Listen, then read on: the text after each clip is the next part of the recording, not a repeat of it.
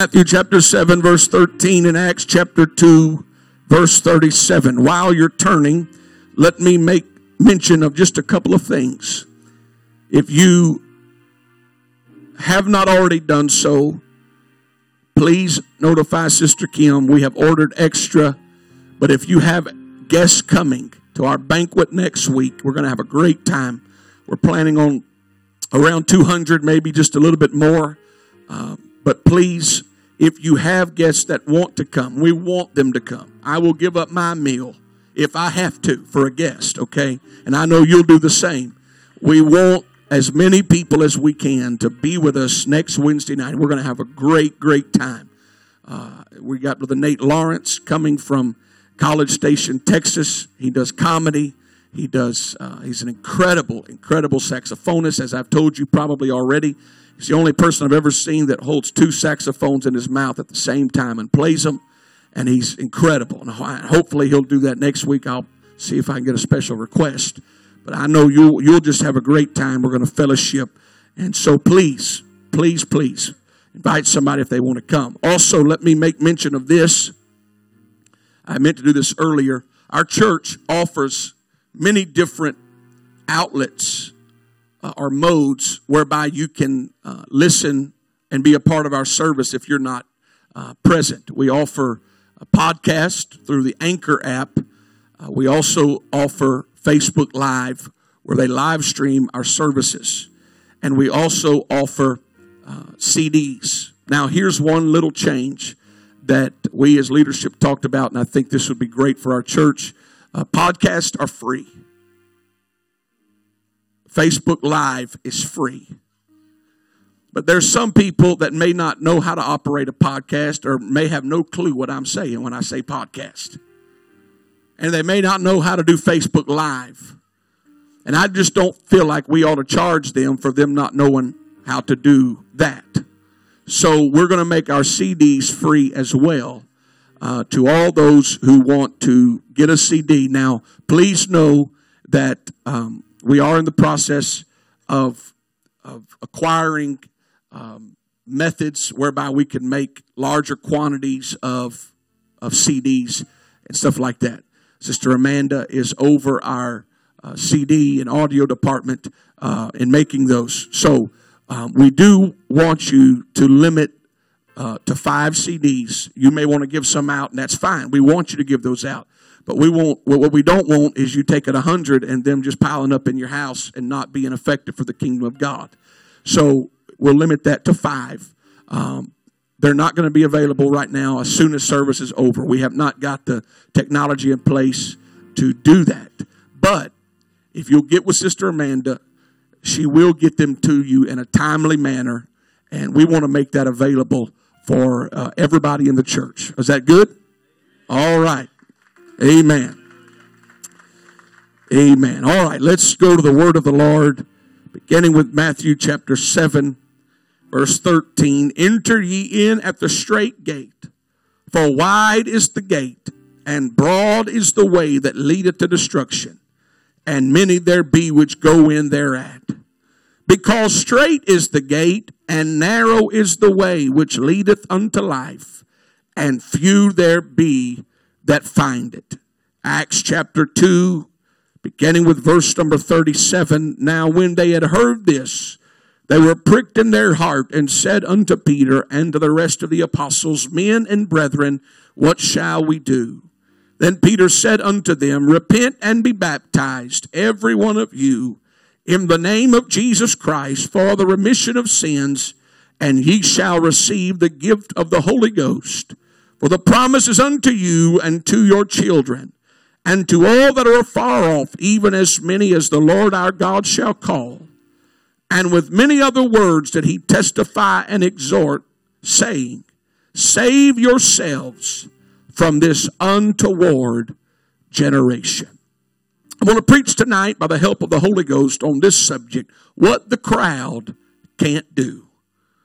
What the crowd can't do. Father, we thank you for the word of the Lord tonight. I thank you for every soul that made the trip to the house of God. I believe with all of my heart, Lord, that you have ordained their steps and that they're here under the divine hand of God. I pray, oh Lord, that you would give us ears to hear what the Spirit would say unto the church tonight and give us hearts ready to obey. We thank you for what you're going to do. Can we clap our hands unto the Lord as we take a moment and give God praise? Oh, hallelujah. Amen, amen. Lord bless you as you're being seated. Before I begin, let me say, I knew I should have wrote it down tonight, but I do want to mention this.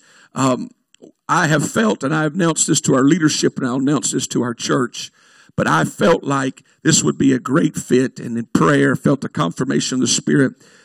We have appointed Brother Brandon and Sister Jenny as our missions directors for the church, and I think that they will do a phenomenal job leading this church in a global missions and North American missions vision.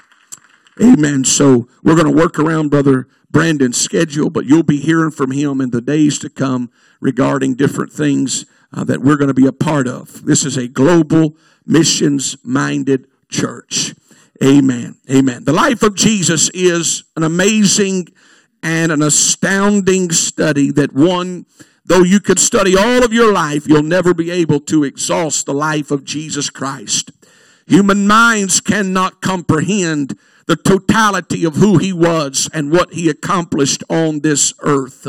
Blinded eyes were opened, deaf ears were unstopped. Lame men were leaping, dead were raised, 5,000 plus were fed. This being simply a small glimpse or a window into the life of the Lord. In fact, John records in chapter 21, verse 25, and there are also many other things which Jesus did, the which, if they should be written every one, I suppose that even the world itself could not contain the books that should be written. We must understand that when we read the Gospels, we're just reading a highlight of Jesus' life. This what we read is not all he did. There's no way the world could contain. If everything Jesus did were written down, the world could not contain it. But suffice it to say that he changed lives. He altered destinies and he gave hope. But because of his willingness to display his power, crowds began to form. In fact, when you read the word of the Lord, a lot of times you'll read the word multitudes or the word press. What they're saying is it was a crowd. But Jesus was not interested in the crowd because he knew that the very crowd that was flocking to him that day would be the same crowd that would turn their back on him and send him to Calvary. He didn't come to gain popularity. He didn't come to sermonize, nor to cater to the hypocritical Pharisees of that day. But 1 John 3:8 says, for this purpose the Son of God was manifested, that he might destroy the works of the devil. He came that you could have redemption. He came that you could have freedom. He came that you could have liberty. And this would lead to the establishment of what we know as the church. Understand with me tonight that the church is not a crowd. Rather, it's a collection of individuals who have one thing in common. I was lost, but God found me. I was broke, but God fixed me. I was blind, but God gave me sight. That's why Paul said, and ye are complete in him, which is the head of all principality and power. Is there anybody here thankful today for the time when man gave up on you, but God never gave up on you? When man didn't want anything to do with you, but God said there's something inside of them that I can do something with. Jesus didn't come to draw a crowd. He came to restore personal relationship with humanity. He came to restore what was broken. John 10:10 said, the thief cometh not, but for to steal, to kill, and to destroy. He wants to steal your hope, kill your dreams, and destroy your future. But Jesus said, I am come that they may have life, and that they might have it more abundantly. Life, personal, purpose, a meaning to life when you wake up, a reason to keep going every single day.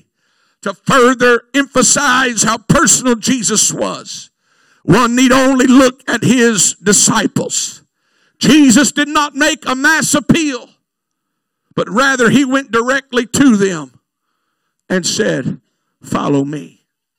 It was personal. He didn't just throw it out there. There's something powerful about a personal relationship. And you'll hear me say it time and time again. God's not interested in your religion. He's interested in your relationship. God can care less about what the name on the church sign is. What he wants to know is, do you have a relationship with him? That's what he's interested in. Perhaps none was more appreciative of that relationship than Peter was. Peter knew the heights of victory, but also he knew the seemingly lows of defeat. Yet Peter experienced the promise when it came to Pentecost. And people everywhere were confused when he was preaching. And they finally asked themselves, what meaneth this? This is the promise. This is what was spoken by the prophet. This is what God said would happen. He said, I'll pour out of my spirit. And when these people are talking in tongues, what they're actually experiencing is the power of God, the promise of God. Hear me. You may be able to change your behavior, but you cannot change your heart. You can make up your mind. You know what? I'm not going to do that no more. I'm not going to eat green beans no more. I'm not going to do this no more. You can make up your mind and you can stop doing something. But what you cannot do is you cannot change your heart. You cannot change what you cannot see.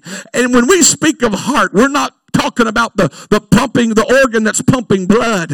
We're talking about the spiritual condition of your heart, of man. And so Peter told them this is the promise. And when he was done preaching, he said, what shall we do? It was the question they were asking.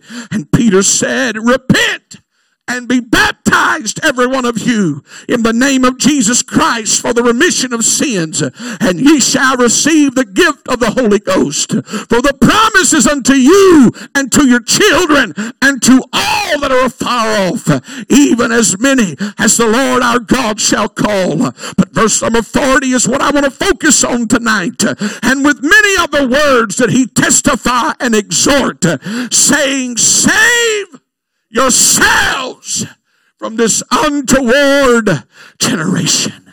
Peter, there were plenty of people. Why didn't you make a mass appeal? Why didn't you make it something that everybody does? But Peter understood salvation is not a corporate thing. It's a personal thing. And there's some things that a crowd can't do. Tell you the first thing the crowd can't do. The crowd can't lead you in the right direction. There's an old Latin proverb that says, vox populi, vox Dei, which means the voice of the people is the voice of God. And while it may sound pretty, it's a lie from the pits of hell, because the voice of the people will never lead you to God. The voice of the people are not the voice of God. If you're going to live for God, it's going to be because you made up your mind. I'm not following the way of the crowd. I'm not going with the way of the world. But I'm going to go towards Jesus Christ. You can't follow people. People won't lead you in the right direction. People of the world, it's like they say, trout always swim upstream. If you're going to live for God, you're going to go against the norm. You're going to go against the current. You're not going to do what everybody else does. And I have literally sat in services and I've preached my guts out, and I've watched people knowing that God was preaching to them, and they're looking at other people. They're wanting to see what other people are going to do. My friend, you can't let people dictate your response to God. If you're going to make it to heaven, it's going to be because your eyes are on Him. That's why He told Moses, whenever Moses is bringing them out of Egypt, and He's bringing them to a place called the Promised Land, He said, Moses, here's what you got to tell them. Follow the cloud, not the crowd.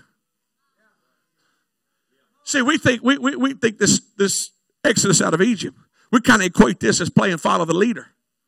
And you got Moses and they're just trotting on through and they're just single file line. But you're talking about millions of people, most of which never laid eyes on Moses.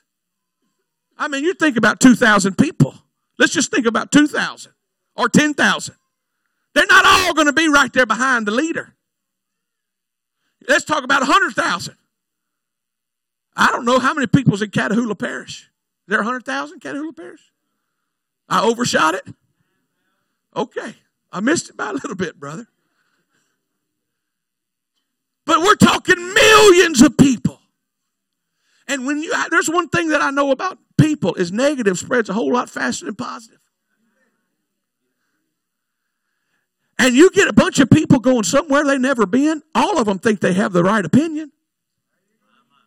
And Moses, God told Moses, the only way that they're going to make it where I'm trying to bring them is they're going to keep their eyes on the cloud. And they're not going to listen to the crowd. And if you're going to make it where God's trying to bring you, you got to keep your eyes on Him. You can't look at what people are doing. You can't listen to what people are saying. You got to follow the Holy Ghost. Follow the fire, not the liar. I've seen people get mixed up in their walk with God. And you're looking at them and you're going, why in the world are you doing like that? What are you doing?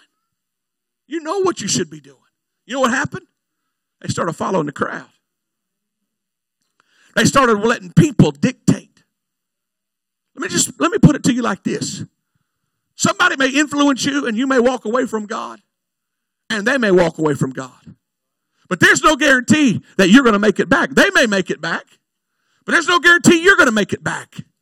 The only way you're going to make it where God wants you to be is you're going to keep your eyes on the cloud. You're going to let God lead you in the right direction. You see, we are easily influenced people. The world has a way of marketing. In fact, I heard a thing one time, and I've started listening to it and watching. If you're in a restaurant and business is slow, if they play music, a lot of times they'll put on slow music. Maybe get you relaxed. Maybe you order some dessert and you'll stay there and spend a little more money. But they get real busy. They're going to pick up the tempo and they're going to turn the volume up. You're trying to shovel that stuff in as fast as you can to get out of there. And they're going to open up that table and get somebody else at that table. It's all about, they know how to do that. They study that. And we're influenced by things and we don't even know. If I took a McDonald's cheeseburger wrapper and I wrapped it and I put a bologna sandwich and I cut it in a circle and I put it right there, folded it up and put it on that table. And then I put over here and I put in a plain wrapper and I put that McDonald's cheeseburger in just a plain white wrapper and put it right there. If I was a betting man, which I'm not, most people are going to grab the McDonald's cheeseburger wrapper because that's what your brain has been conditioned to think. You're influenced. And you'll be sorely disappointed with that bologna sandwich up in there. In fact, I read a study one time. It's in a book called The Mind Bender. And they tested so many different people. Here's what they did. They took 9 people and they told them this is what we're going to do. We're going to bring in this one person at a time. So there'll be 10 people. And we're going to show you 4 pieces of rope, 2 of which are the same length and 2 that are different lengths. And we're going to ask you to pick the 2 pieces of rope that are exactly the same length. But we want you to pick the wrong pieces.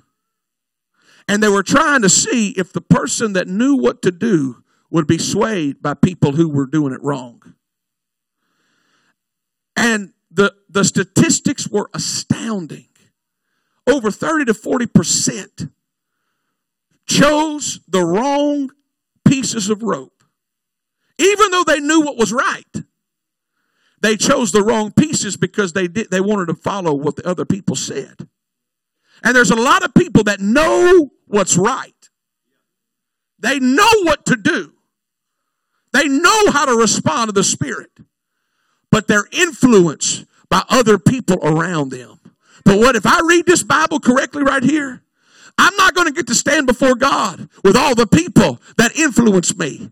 I'm going to get to stand before God by myself. So if I'm going to stand before God by myself, that means I can't listen to what other people say around me, but I got to follow the leading of the Spirit.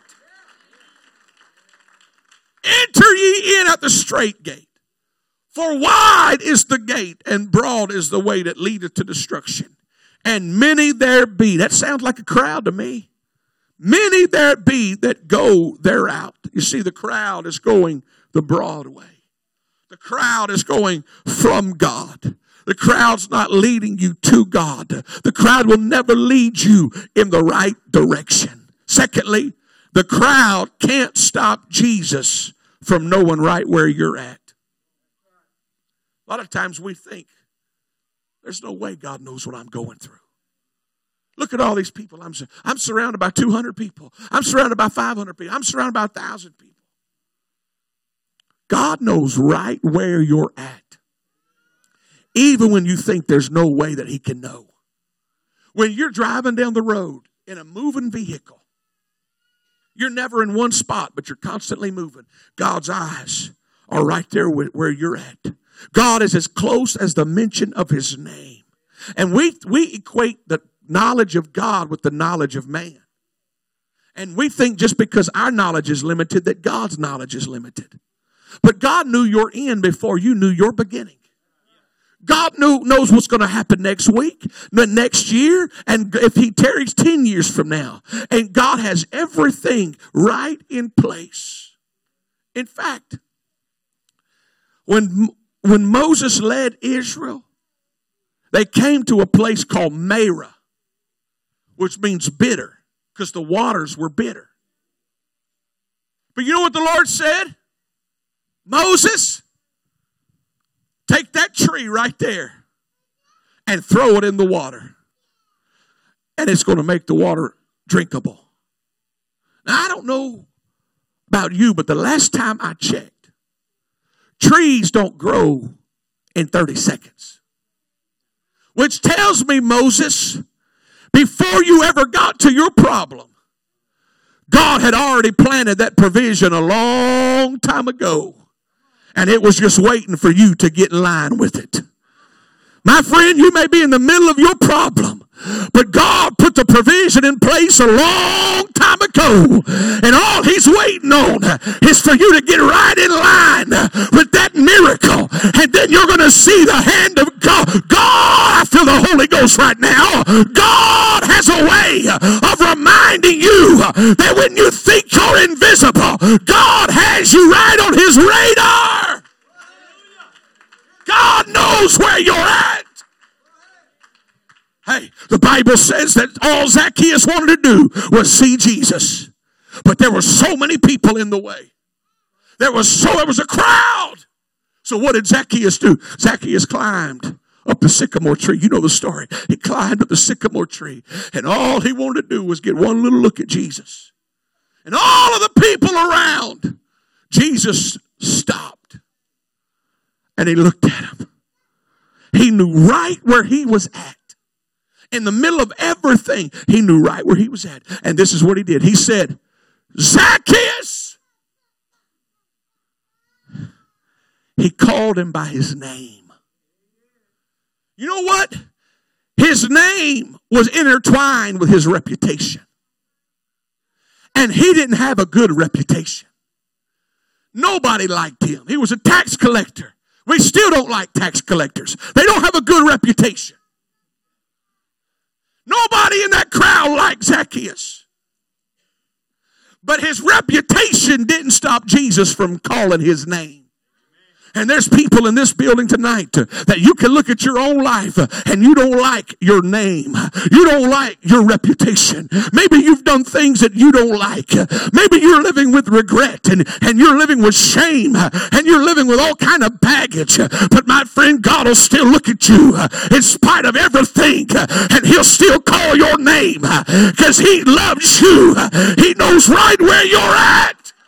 Oh, I'm thankful that Jesus called my name one day. I'm thankful Jesus knew right where I was at. So here's what Jesus said.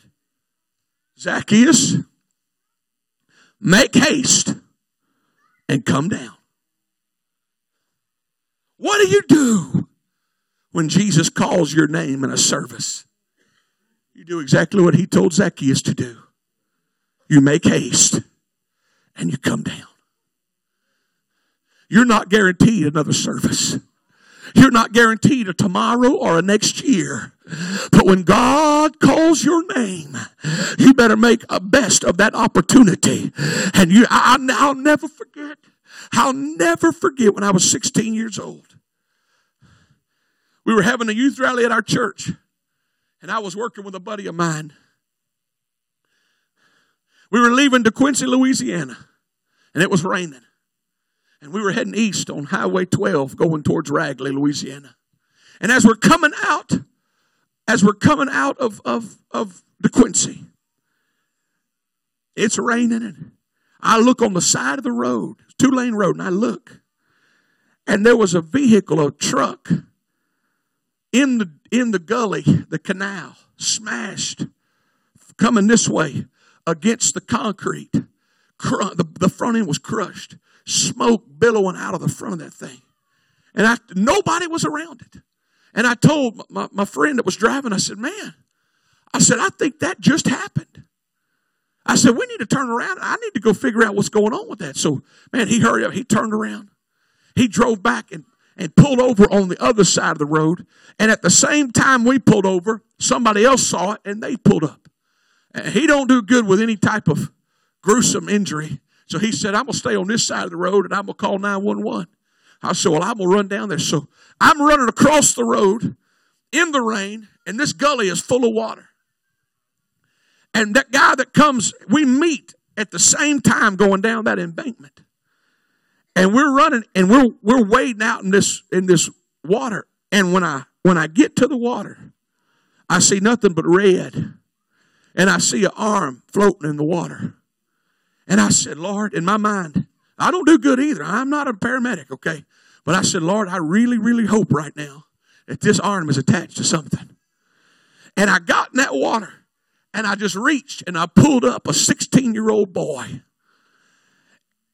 It was the closest thing that I could equate to a death scream. When I pulled him up, his face was nearly mutilated, and he was screaming at the top of his lungs. What happened was this boy fell asleep, and you could see where he came, and he overcorrected, and he hit trees, and he smashed, and he tried to pull out, but his legs were caught, and when he couldn't get out, he fell over into the water and was about to drown when I pulled him up out of that water. He had thrown his wallet in the back of his truck so people could identify who he was. And I thought, while I'm holding this boy in this water, and he's mutilated and he's literally dying in my arms, all I could think was, God, did he ever have an opportunity to go to an altar? Did he ever have an opportunity to make things right with God? And I found out 4 days later he died on a Tuesday in a hospital when the swelling set in his brain. You see, that boy never thought that this would be the last day that I'm on earth. And there's never a guarantee that you have another opportunity when you walk out of those doors. But my friend, the good news is a crowd can't stop you from getting to Jesus. It doesn't matter how many people are in a building. It doesn't matter if you make it to an altar or you do it in the pew. God is able to wash your sins away. God is able to fill you with the Holy Ghost. God is able to give you a brand new start. Stand with me all over the building right now. I feel the Holy Ghost in this house. It doesn't matter if there's 1,000 people in this building tonight. God can touch every single person that wants his touch. It doesn't matter if you're sick in your body. God can heal you. It doesn't matter if you need the Holy Ghost. God can give you the Holy Ghost. You say, preacher, you don't know what I'm going through right now. I may not know what you're going through, but God knows every detail about your life. God knows everything. There was a man that was sick of the palsy, and they couldn't get to Jesus because there were so many people. But as somebody who's really hungry for God, a crowd won't stop you from getting to Jesus. You know why? God can go overseas, and they have these hundreds of thousands of people at crusades, and 50,000 people get the Holy Ghost, and they're packed in as far as the eye can see. Because it doesn't matter how many people are there. God can get to every single person. God's Spirit can touch every single person. It's not about, will God get to you? The question is, will you get to God? There's never been a problem with God getting to a single person. They say, well, what about the people in the darkest jungles of the Amazon? The Bible says when we stand before God, we will be without excuse. Which means God will give every person an opportunity to know him if they're truly hungry to know him. God can speak. I'm reminded right now. You ever seen the wheels, the oneness of God? They're in a wheel, the pamphlets, and they all point to different aspects of God. I'll have to get them ordered. But at the bottom of it, it says compiled by C.P. Kilgore. C.P. Kilgore was the father of James Kilgore, who pastored Life Tabernacle in Houston, Texas. And years ago, he was so hungry to know the oneness of God. He wanted to know it. And one night the Lord woke him up, and on the wall of his bedroom, the Lord put that wheel with all the scriptures. And he took a piece of paper and he copied it word for word. And he drew it out just like that. That's why it says compiled by C.P. Kilgore, not written by C.P. Kilgore, because he didn't write it. But God revealed it to him one night in the middle of the night. God put it on his wall, and he wrote it down word for word. Just like, see there, if you're hungry to know God, God will reveal himself to you. If you're hungry to get closer to God, you can get closer to God. If you're here tonight and you say, preacher, I've never had the Holy Ghost. I've never spoken another language like the book of Acts says. You can have it tonight. All you got to do is begin to say, I love you, Jesus. I love you, Jesus. And after a while, you're going to feel it's going to get hard to speak English because God has given you the ability to speak a language that you didn't ask for. That's the power of the Holy Ghost. And you can have it tonight. If you're here and you need a healing in your body, you know what? You can lift your hands and begin to say, thank you, Lord, for healing my body.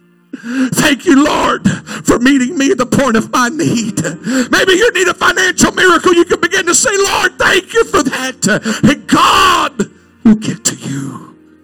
Lift your hands all over the building. Close your eyes. I just want you to get your mind focused on the Lord right now. God is here. I'm telling you, the Holy Ghost is in this place. There's miracles here. There's salvation here. There's power and forgiveness in this place tonight. Whatever you need.